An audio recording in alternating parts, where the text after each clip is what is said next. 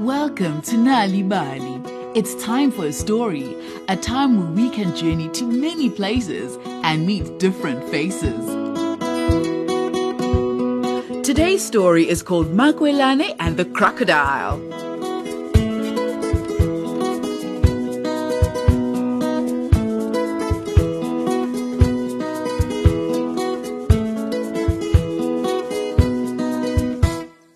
Far away, in a land of hills and rivers, lived a girl called Makwelane. Her home was down in a valley where the millie field weaved its way through the countryside like a big yellow snake. When Makwelane was born, she was shown to her father first. She made his heart jump with happiness. He laughed and held her up high and said, "This child was made for music. Her name will be Makwelane." Then he made her own music maker, a Makwelane. Whenever Makwelane felt lonely, she would fetch her music maker and sing a song, sometimes to the sun and sometimes to the river. She sang to anything that would listen and carried her music maker on her back all day. Of all of the people, Makwelane loved her grandma, Gogo, most. Gogo lived beside the water, and to get to her home, you had to walk all along the river, right to the other side of the big rock. One day, Makwelane asked her mama, May we please go and visit Gogo today? I'm very busy today. You can't walk there on your own, Makwelane, said her mama. Why not? Makwelane, I keep telling you, there's a nasty crocodile that lives in the river. He can catch and eat anything, even little girls, said Daddy. Mama sighed. I'm sorry, Makwelane. You can't walk there on your own. Maybe one day when you are bigger. Makwelane stamped her foot. But I am bigger now. I am taller than Daddy's assegai. Mama, you have been saying when you're bigger, since I was smaller than Daddy's nopkeri. Daddy laughed. I think your child has a point. He fetched his assegai and measured it against Makwelane.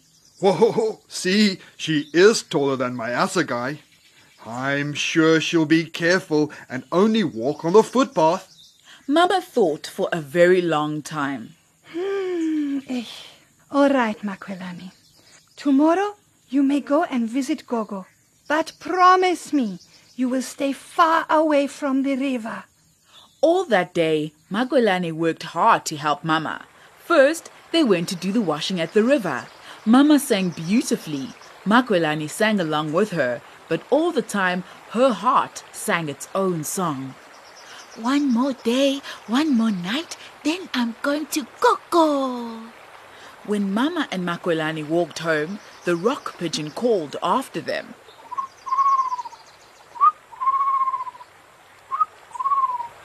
Mind the crocodile. Crick, crick, crick, crick, crick, crick. Watch out, watch out. Crick, crick, crick, crick. Look out, look out, called the cricket. But Makwelane was too excited to hear. Her heart was beating. Ba-boom, ba-boom, ba-boom, ba-boom. A while later, they were crushing millies.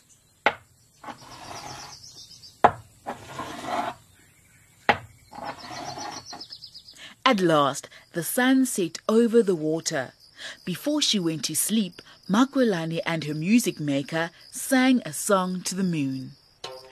Oh, moon, moon, moon. When Makwelane opened her eyes the next morning, her heart was beating. Ba-boom, ba-boom, ba-boom, ba-boom, ba-boom.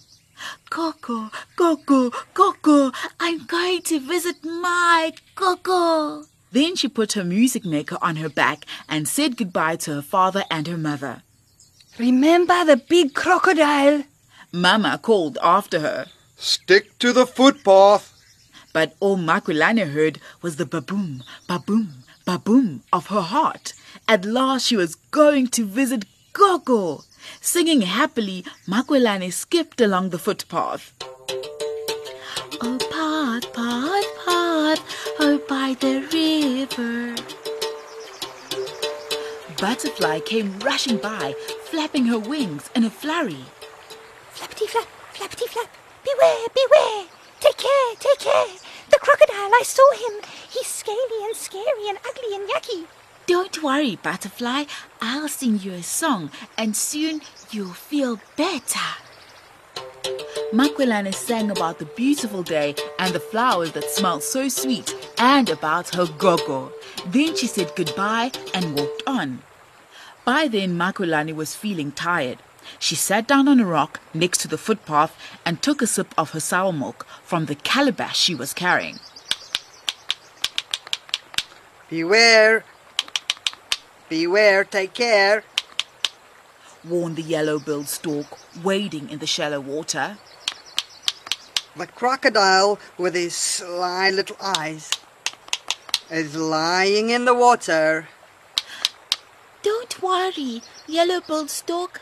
I'll sing you a song and you'll soon feel better. Makwelane sang about the sparkling water and the wind that blew the reeds and about her Gogo. When her song was done, yellow-billed stork flew away.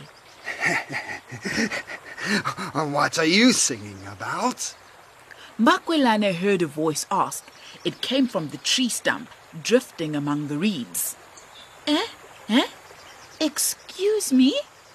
Makwelane said, and then she saw that it was not a tree stump talking to her, but what looked like a giant sort of lizard.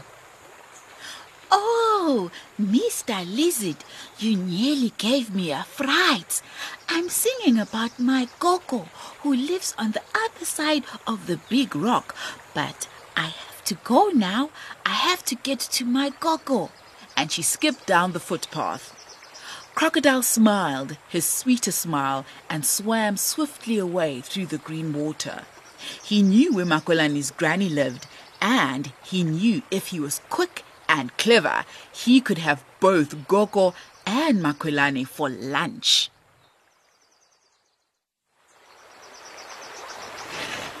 Quietly, Crocodile inched his way closer and closer.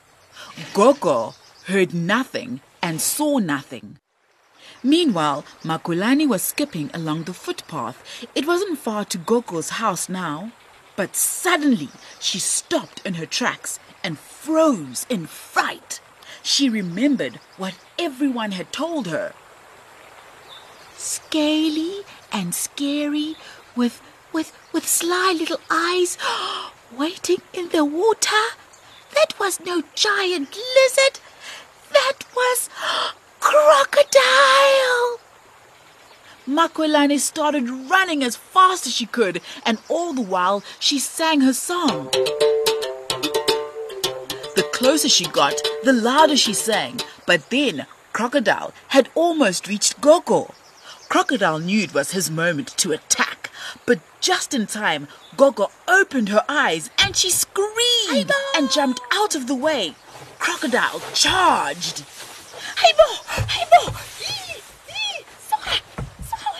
Gogo grabbed a stick and poked it at him, but Crocodile's skin was very thick. His big body waddled closer to her. Running as fast as she could, Makwelane reached the last turn in the path. Gogo's house was just ahead. When Makwelane turned the corner, she saw Crocodile. She screamed at the top of her voice, and for a moment, Crocodile forgot all about Gogo. Makwelane charged at Crocodile and hurled her calabash at him as hard as she could, but Crocodile just shook his head and opened his big mouth. Makwelane saw his sharp teeth. Then she flung her music maker's bow at him. The bow hit him right in the eye. Crocodile roared in pain.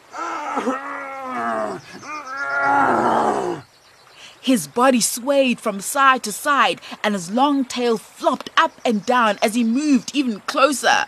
Push the Makwelane into his mouth. the Makwelane got stuck right in Crocodile's mouth. He could not close his mouth, nor could he open it. He shook and shook his great head, but the music maker was stuck. All Crocodile could do then was to go back to the water with the Makwelane still stuck in his mouth. We won! We won! We taught Crocodile a lesson! She grabbed Gogo around the waist and they danced till they were both out of breath. We won, won, we won, won.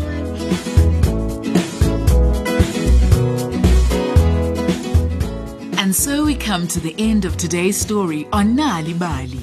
Did you know reading and telling stories to children at home can help them become better learners at school?